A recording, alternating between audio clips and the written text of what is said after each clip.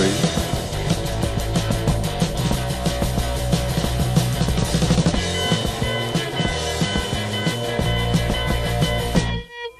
Hello and welcome back to the Rough Trade Edit podcast. This week I'm thrilled to have Nay and Bender of Hiatus Kaiyote, the Melbourne-based, twice Grammy-nominated band, as my very special guests.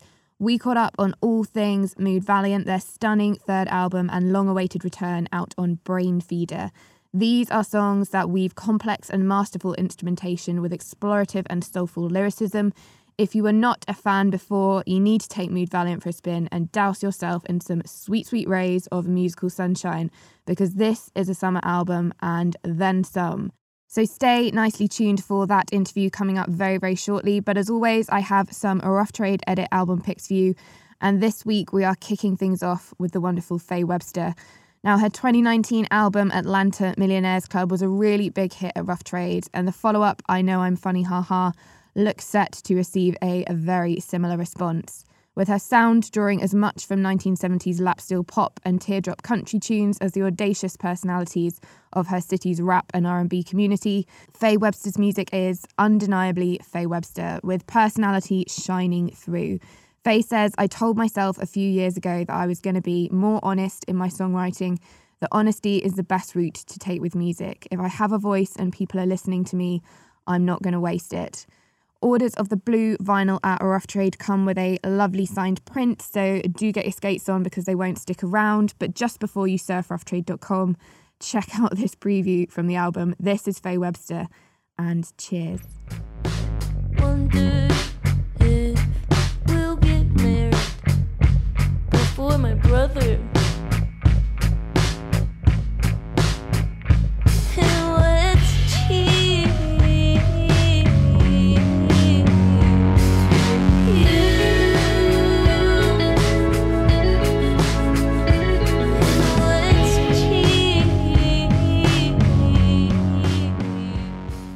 Next up, and we have Nick Cave and Warren Ellis with their brand new album, Carnage. Now, as the title suggests, this is a brutal album from the Two Bad Seeds, but nestled in amongst the wreckage are truly, truly beautiful songs. Nothing less than we have come to expect from these musical heavyweights. Although this is the first time they have released an entire album as a duo, there's comforting familiarity here. Recorded during lockdown, Carnage is music for uncertain times, but it is bathed in a bold sense of hope. Here is the title track. This is just so good. I adore this album. This is Nick Cave and Warren Ellis and Carnage. And then a sudden sun explodes. It was you, and only you, and it's only love. Driving through the rain.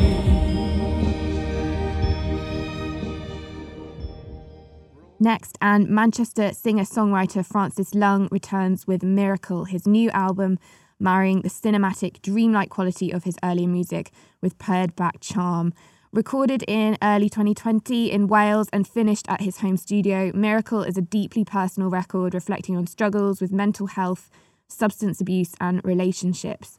Now, whether you can immediately relate or not, this album is like a warm, reassuring hug and really explores the themes and thoughts many of us can recognise in our own lived experiences. These songs instantly delight, and it is one we'll have on repeat for a good while yet. Francis Lung recently shared an awesome transmission performance on our Instagram TV. I do highly recommend checking that out if you've not done so already. And in the meantime, here's a preview of the track, Say So. When I die, we love in the store. I'm a miss in the port. Sun and sky to be ritual. Is that what you think you want? I'm not sure I would care. It all could be over now. I dare you to say so. Compassion carefully. Now, looking back over the last few weeks, it's about time we had another glorious dose of Dan Carey-produced Speedy Wonderground magic. And as luck would have it, they have delivered in the form of the debut EP from the excellent Lounge Society. On Silk for the Starving, we have songs that are articulate, enraged, energised, and crucially, highly danceable. So slide into your fancy footwear and get a load of this. This is the Lounge Society and Burn the Heather.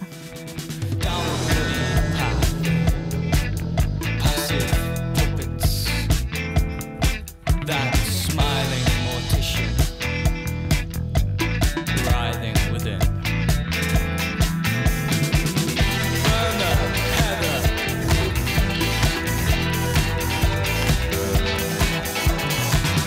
Burn the heather.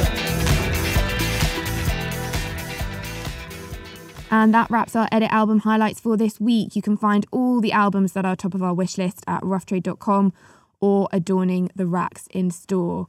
Out this week is the fantastic third album from Australia's Hiatus Kaiyote, 6 years on from their last album, Choose Your Weapon, back in 2015.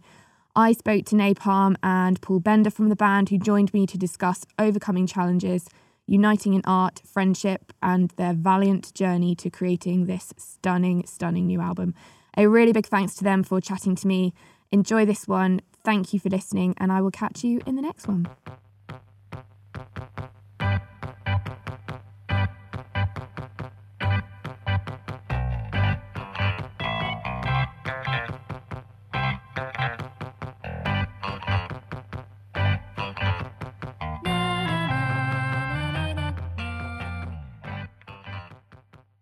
So, Hiatus Kaiyote, welcome to the Rough Trade Edit podcast. Super thrilled to have you guys joining me for this. I appreciate time zones, sometimes a little tricky, but we're all kind of adjusting to this kind of new way of digital communication. How have you guys been? How have the last kind of few weeks of, I guess it's your winter, how have they been? It is winter. That's why I'm wearing this ridiculous lamb hat. Yeah, I mean, it's been pretty good. We're just like, like we've been pretty fortunate that things, I mean, they open up and then they close again. But, there's live music back and, the weather's a bit trash. But for the most part, it's exciting to have a new record coming out and we've been rehearsing a bit and stuff. So, yeah, we're more fortunate than a lot of other places where live music is a thing of the ancient past. Yeah, definitely. But the good news is that you do have a new record out. It is Mood Valiant. It is released on Friday the 25th of June on Brain Feeder, and it is absolutely amazing. Congratulations on the album. It has been a really, really tough year, I think, for so many people, but there's been so many mixed emotions, and you guys have certainly experienced your fair share of challenges along the way. But you began recording the album in 2018, and at that point, what was kind of the roadmap, if you like, for the record? Was it essentially sort of finished, and were you looking to perhaps release it the following year? Yeah, nah. We never know how long it's going to take. So we try not to get our hopes up. It's just like it'll take as long as it takes. And the roadmap is always it's less of like a roadmap, and it's more like one of those like chronic trusty like treasure maps you make as a kid where you sort of like put coffee stains in it and burn the edges, and it's really cryptic. It's it's like it's never like a straight line. There's always like weird tangents, and you never know what, you can kind of go in with this very clear plan. Oh, we'll do this way and this way, and then you try that and that's not how it works, and then other things end up just happening along the way that end up being really inspiring and just like, being a whole new breath of inspiration and like new material just from experimenting or just being in a moment in the studio. So yeah, we try to make plans, but it just sort of falls, the chips fall where they may, really. Yeah, I mean, art is super elusive, you know what I mean? Like you can plan for like a baby shower or like to build a house, but when it comes to art, it's like, yeah, it's like how long is a piece of string, I mean, also a factor is that we were touring our faces off, and it's hard to get in the studio when you're on the road. Yeah. Plus we took a year off just for our like mental health, and so we still like each other and still get excited about making music together, which is super integral.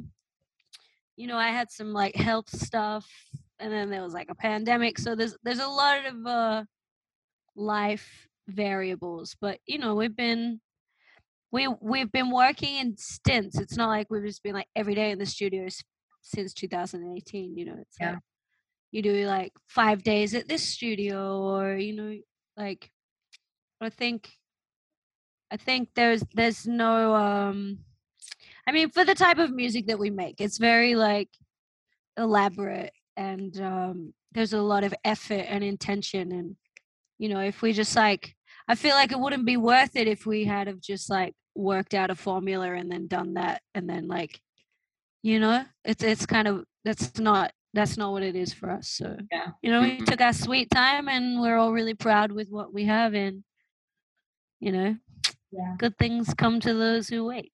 Yeah.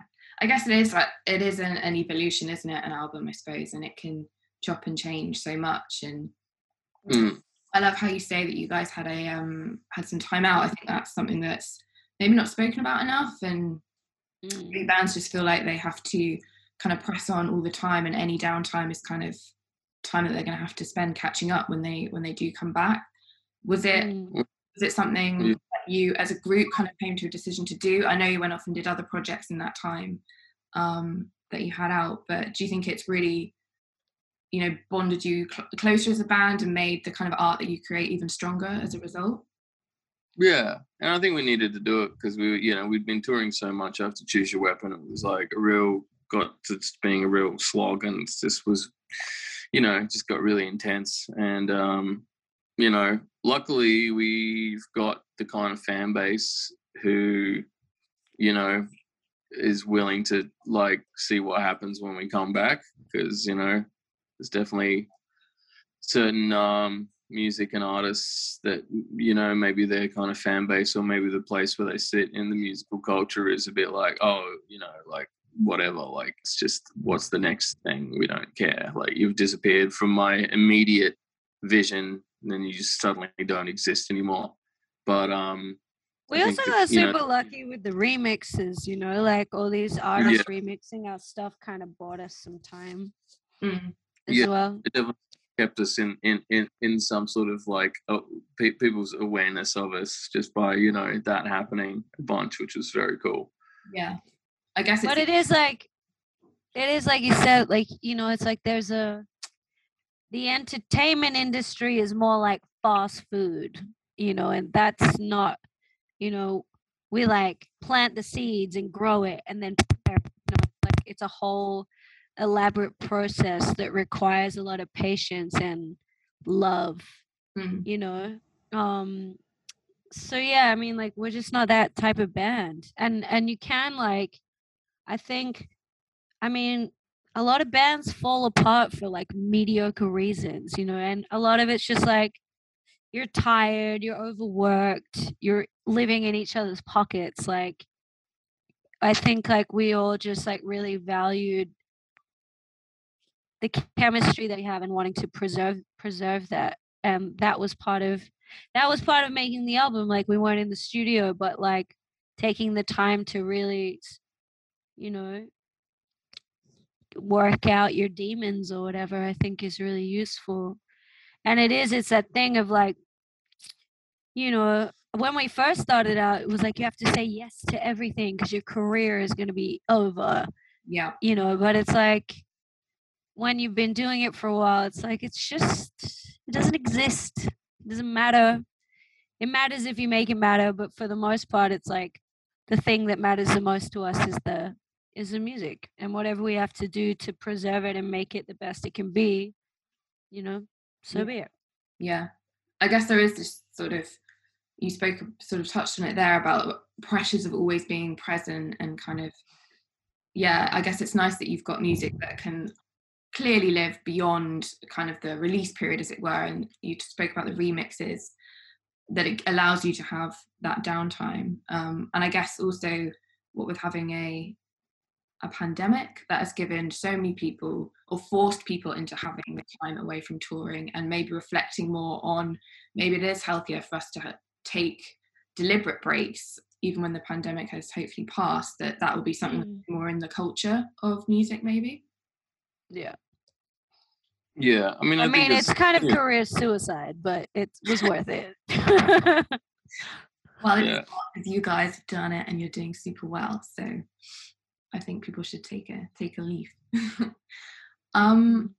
Let's chat a bit about Brazil, because you went out to work with Arthur Verocai. He was amazing, and obviously we all just respect his work so much and just love his music. And yeah, it was a pretty potent time, just like being in the control room, hearing his arrangements in any form for the very first time, being put on our track. And it's like, you know, he wrote things that we didn't really expect, but then we ended up just being like, whoa, this is crazy. And where did that relationship sort of come from? Were you introduced from a mutual friend? How did that sort of come about? We all are massive fans of his work, and I was like, we should get Arthur Verocai to arrange something. Like, it's like the bucket list of people that you'd want to collaborate with. And yeah, eventually just like tracked him down. We thought like, so we worked with Miguel Howard Ferguson on a string arrangement for Choose Your Weapon. And the first time Arthur Verocai performed his like iconic self-titled album, Miguel was the MD, the music director for it. So we knew there was a point of contact there, but it ended up being through like I think through like a Brazilian promoter that we had. Also, like he's 75, but he's online. You know, just send him an email. You know, that's the beauty of the internet. Is like sometimes collaborations can come from like a Twitter conversation. You know, like, and that's the beauty of living in this day and age. But it was really monumental that we actually went there to experience it rather than doing it via email or whatever. You know? Like for example, with the Q-Tip feature on the re-release of Nakamura, I've never met him. None of us have met him, and like that was via email conversation. So it was like so weird to like go in the studio and hear him singing along. It's like, that's fucking Q-Tip, but not having that personal relationship. So it was really cool to be able to achieve that with Arthur. And we ended up cutting two other songs for the record, and I went to the Amazon and Pez went to Bahia. So it was a nice way to kind of wrap up, you know, all the loose ends of working on the album over a long period of time. It was like, let's go do a like a nice fun, you know, little field trip adventure just to kind of wrap it up. And it ended up just like really making the album sing, you know? Yeah. One awesome opportunity. And you mentioned there that you cut a couple of tracks. So yeah, a couple of songs from the album were actually kind of born there. One of which was your single Red Room. And it's really interesting to me to listen back to that track, because now I'm kind of transported to some like super intimate Brazilian studio on a really warm evening. It all just fits really wonderfully. So that must be really nice for you guys when you listen to those tracks to kind of have that experience to kind of marry with it. I think the spectrum, like, I don't know, we didn't know Red Room was going to be on the record because it didn't exist before. Because Banda just like wrote the riff on the spot and we did some passes of it. But the thing that I both hate and love about it is it's like, it's a moment captured. So there's a lot of imperfections, and it was like 2 a.m, 3 a.m. My voice is like, you know, running on like very thin ice. But that's kind of the human in it, you know, and so it was really cool that ended up being a single, because with Gets On, it's like very arranged, very considered. We've got Arthur Verocai doing this amazing composition over it. And then it's kind of shows people the spectrum. It's like some things are really calculated and some things are just vibe, you know, and you can't limit yourself to one particular formula because then you miss out on like the bigger picture, you know. So it's a really, and the crazy thing is the contrast of those two tracks, and they were literally like captured, like a lot of it was captured in the same studio as well. So Yeah. yeah. Yeah. That's awesome. What were you gonna say, Bendy? For me, that one's got a special place in my heart just because it was like the quickest and easiest thing that we've actually ever made in our entire career. You know, essentially, it's like, here's a riff, let's write an arrangement. They wrote some lyrics like really fast, and then we tracked it, and there was another engineer recording it, and he'd record like just got really great sounds, and then I barely had to like mix it at all.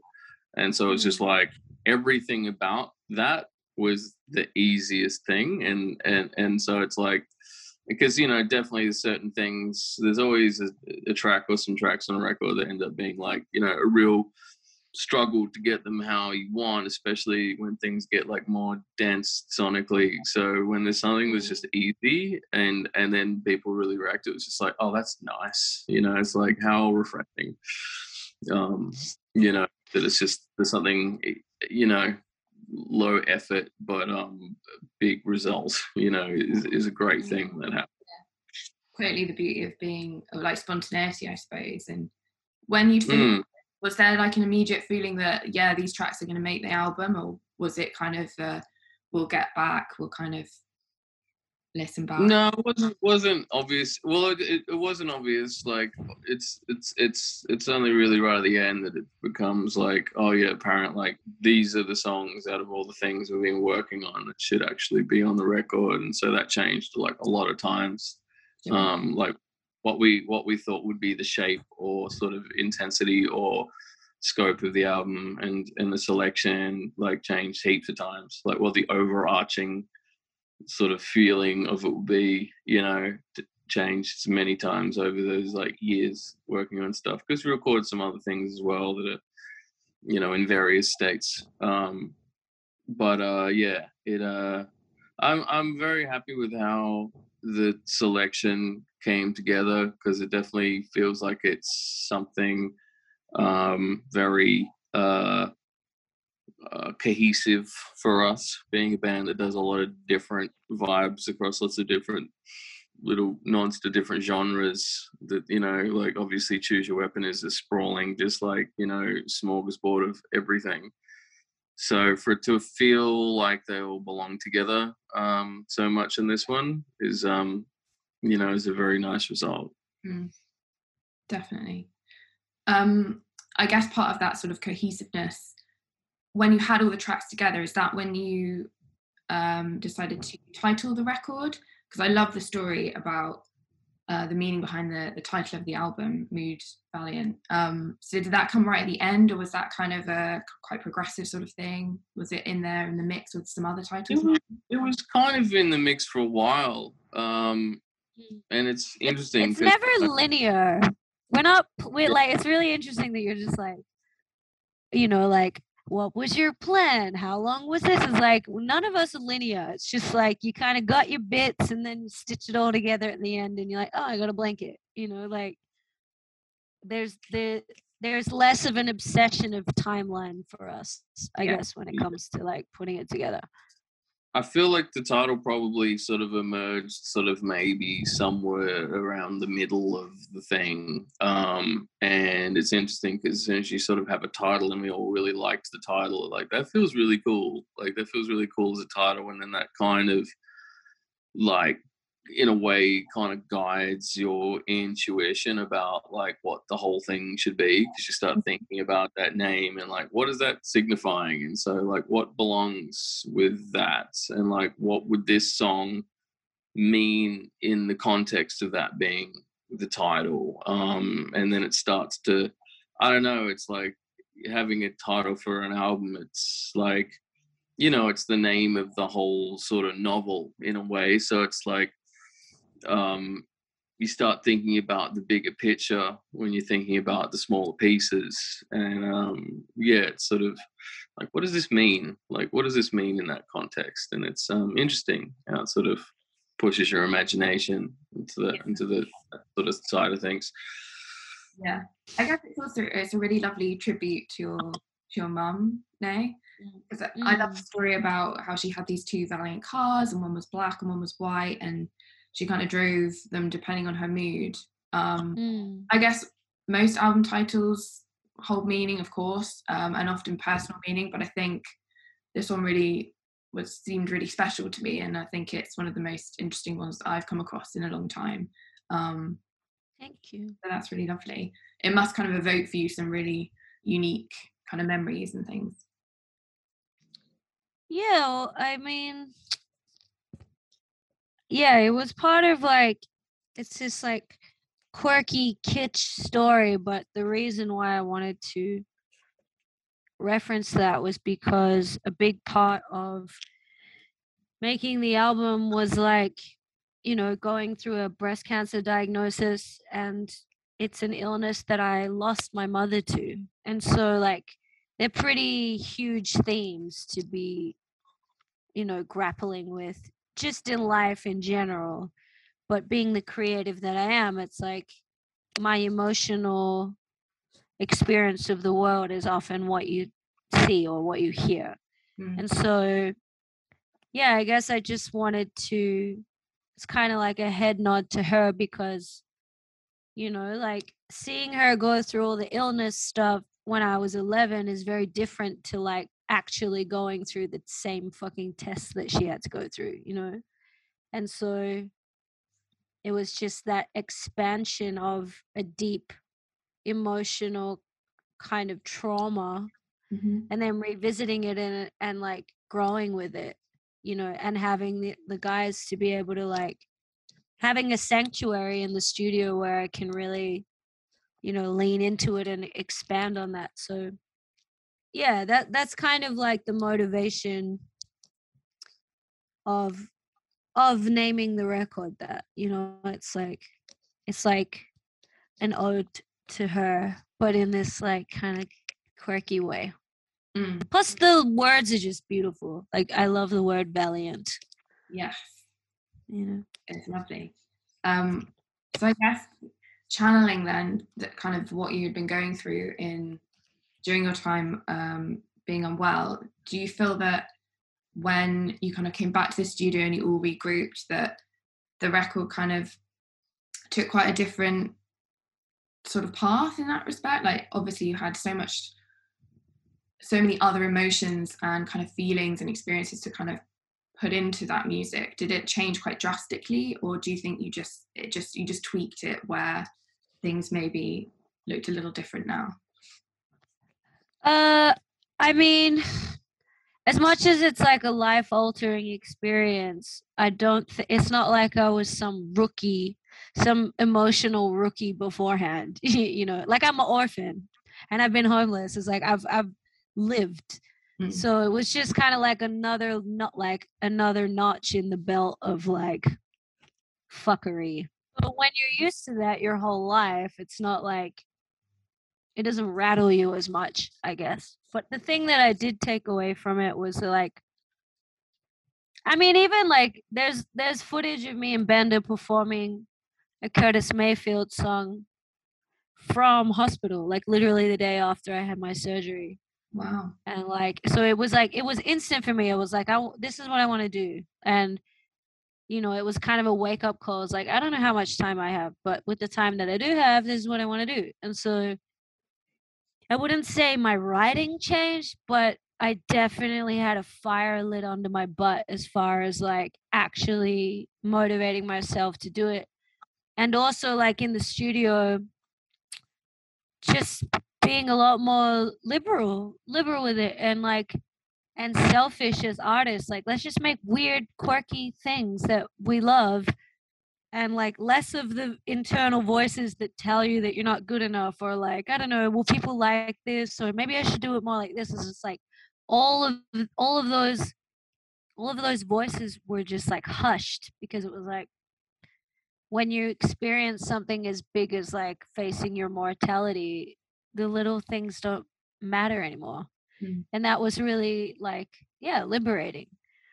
So I would say that my approach changed in that way, but it wasn't like now I'm only going to write depressing songs, or I don't know, like Sure. yeah, we've always just shared and written, like, I don't know, it's interesting whenever people are like, oh, hiatus has changed, no, it's so different. It's like, all human beings are constantly evolving. Like, it would be a great tragedy if we worked out a formula and just stuck with it. You know, like I hate it when I love a band and you can just like, and then they just make the same song forever and you're like, all right, cool. Like, you know, like I never want to do that. Yeah. And I guess it's great for the fans also if the band that they love is kind of unpredictable in a way, and everything is very fresh and a surprise, and you can experience those different journeys with them. That's really great.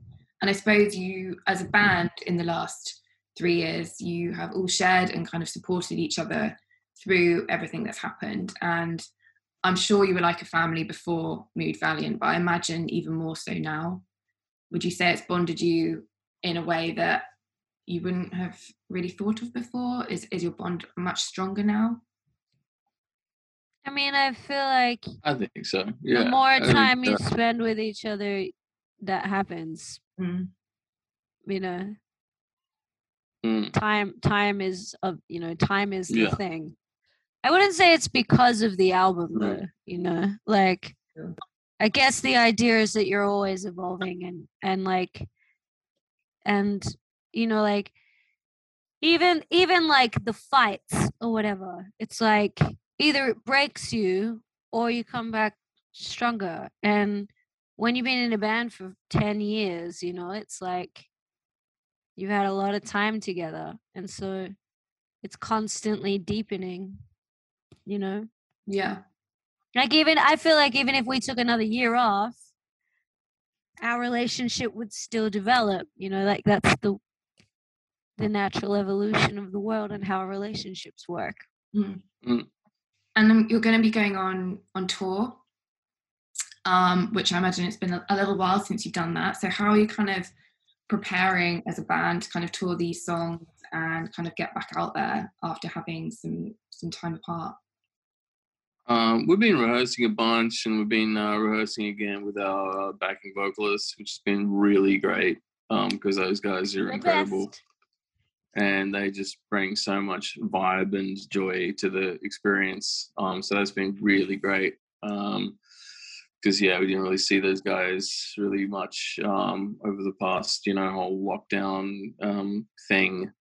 So that's been really, really, really refreshing just to hear, like, you know, it's such an important part of the music that, you know, we've sometimes done it with them and sometimes without them, but having all those voices there, like, vibing so hard is a really significant like addition to the song. So that's been really, really very fun. It's been really great. So yeah, a lot of that lately. I was watching the Red Room video just yesterday, and I noticed obviously there's so many comments on it, but you guys reply to quite a lot of them. Is that something that's quite important to you, to kind of have a quite consistent dialogue with your fans and kind of check in? Because I know not all bands either have time or are able to do that. I don't know who is doing it on YouTube because I don't have an account for that. But definitely like on Instagram, you know?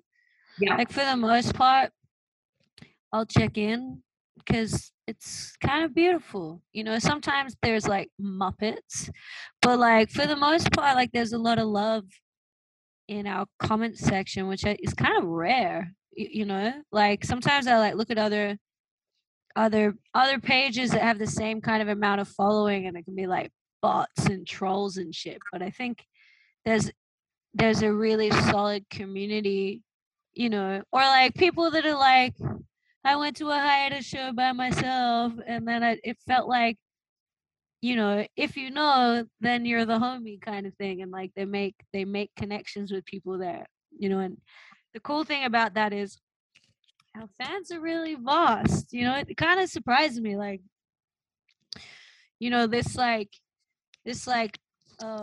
Korean woman in her mid-40s with a couple of kids in a park in some random suburb came up to me and was just like, "Oh my God, I'm such a big fan." And it's like sometimes it's like you never really know who is going to be a fan. Yeah. And it can really surprise you. Like maybe it's like a metalhead on the tram or something, and like that's kind of a testament. Like maybe you're not going to like everything, but because each song is its own universe, like the people like whose radar it's on is like quite broad, which is really beautiful. Like especially like when we perform and like looking out in the audience, it's just like there's not another situation where you would see all these people hanging out together, and I really love that.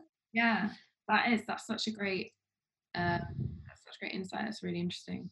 And I guess do you feel quite overwhelmed sometimes by how, like, I guess popular you have become in quite a short space of time, really? It definitely there was a point where it shot up pretty quick, and it was pretty crazy and pretty wild to go to the other side of the world and just to be the first time and immediately be met by a whole crowd singing along with things. That was pretty wild. So especially if English isn't their first language. Like Yeah. you go to a country and you're kind of struggling to communicate because you don't know the language, and then you perform and it's like word for word, everyone's singing. It's pretty crazy. yeah, and even like the first time we went to the States, like people were singing along with songs that weren't even on our first record. They were just like just on other songs we hadn't released that were just on YouTube, and they sing along, and it's like, whoa, okay, that's crazy.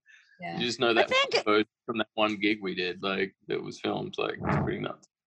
I think regardless of fame, like the thing is, it's just like interactions with human beings, you know, and you might go out and like whoever talks to you throughout the day, you know, it's like sometimes people are just curious. Like I'm the sort of person where like hella people just talk to me. Like I attract crazies, like whether they know who I am or not. And so it's like, for me, like I always, for the most part, welcome human interaction. You know, like I actually really love it. The only downside is when there's like punishes where they're so emotional that they don't know what to do with it, and they actually isolate you in because they have this projection of like putting you on a pedestal.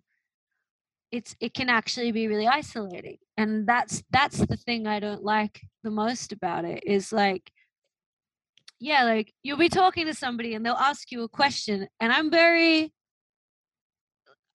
it's very easy for me to be personable. Like I'm very like I am very like what you see is what you get, and I can be very blunt, and I'm very expressive. And so if someone asks me a question, then I'll like give people the time of day and talk about it. But sometimes like you'll be answering a question and they're not even listening to you and just taking selfies, and it's just like you're like, you know, like do you actually want to talk to me, or are you just having your little Instagram moment, you know? And for me, that's the only downside, you know, like if you can bring people joy,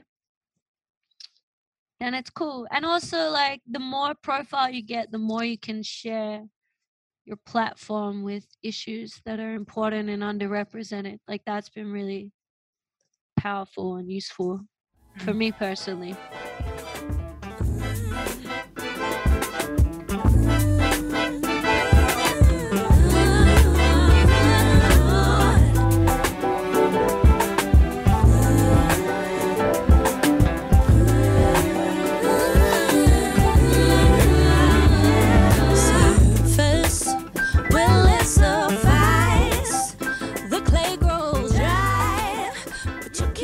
Reviews and subscriptions help to support what we do, so if you like what you hear, then please rate us on iTunes.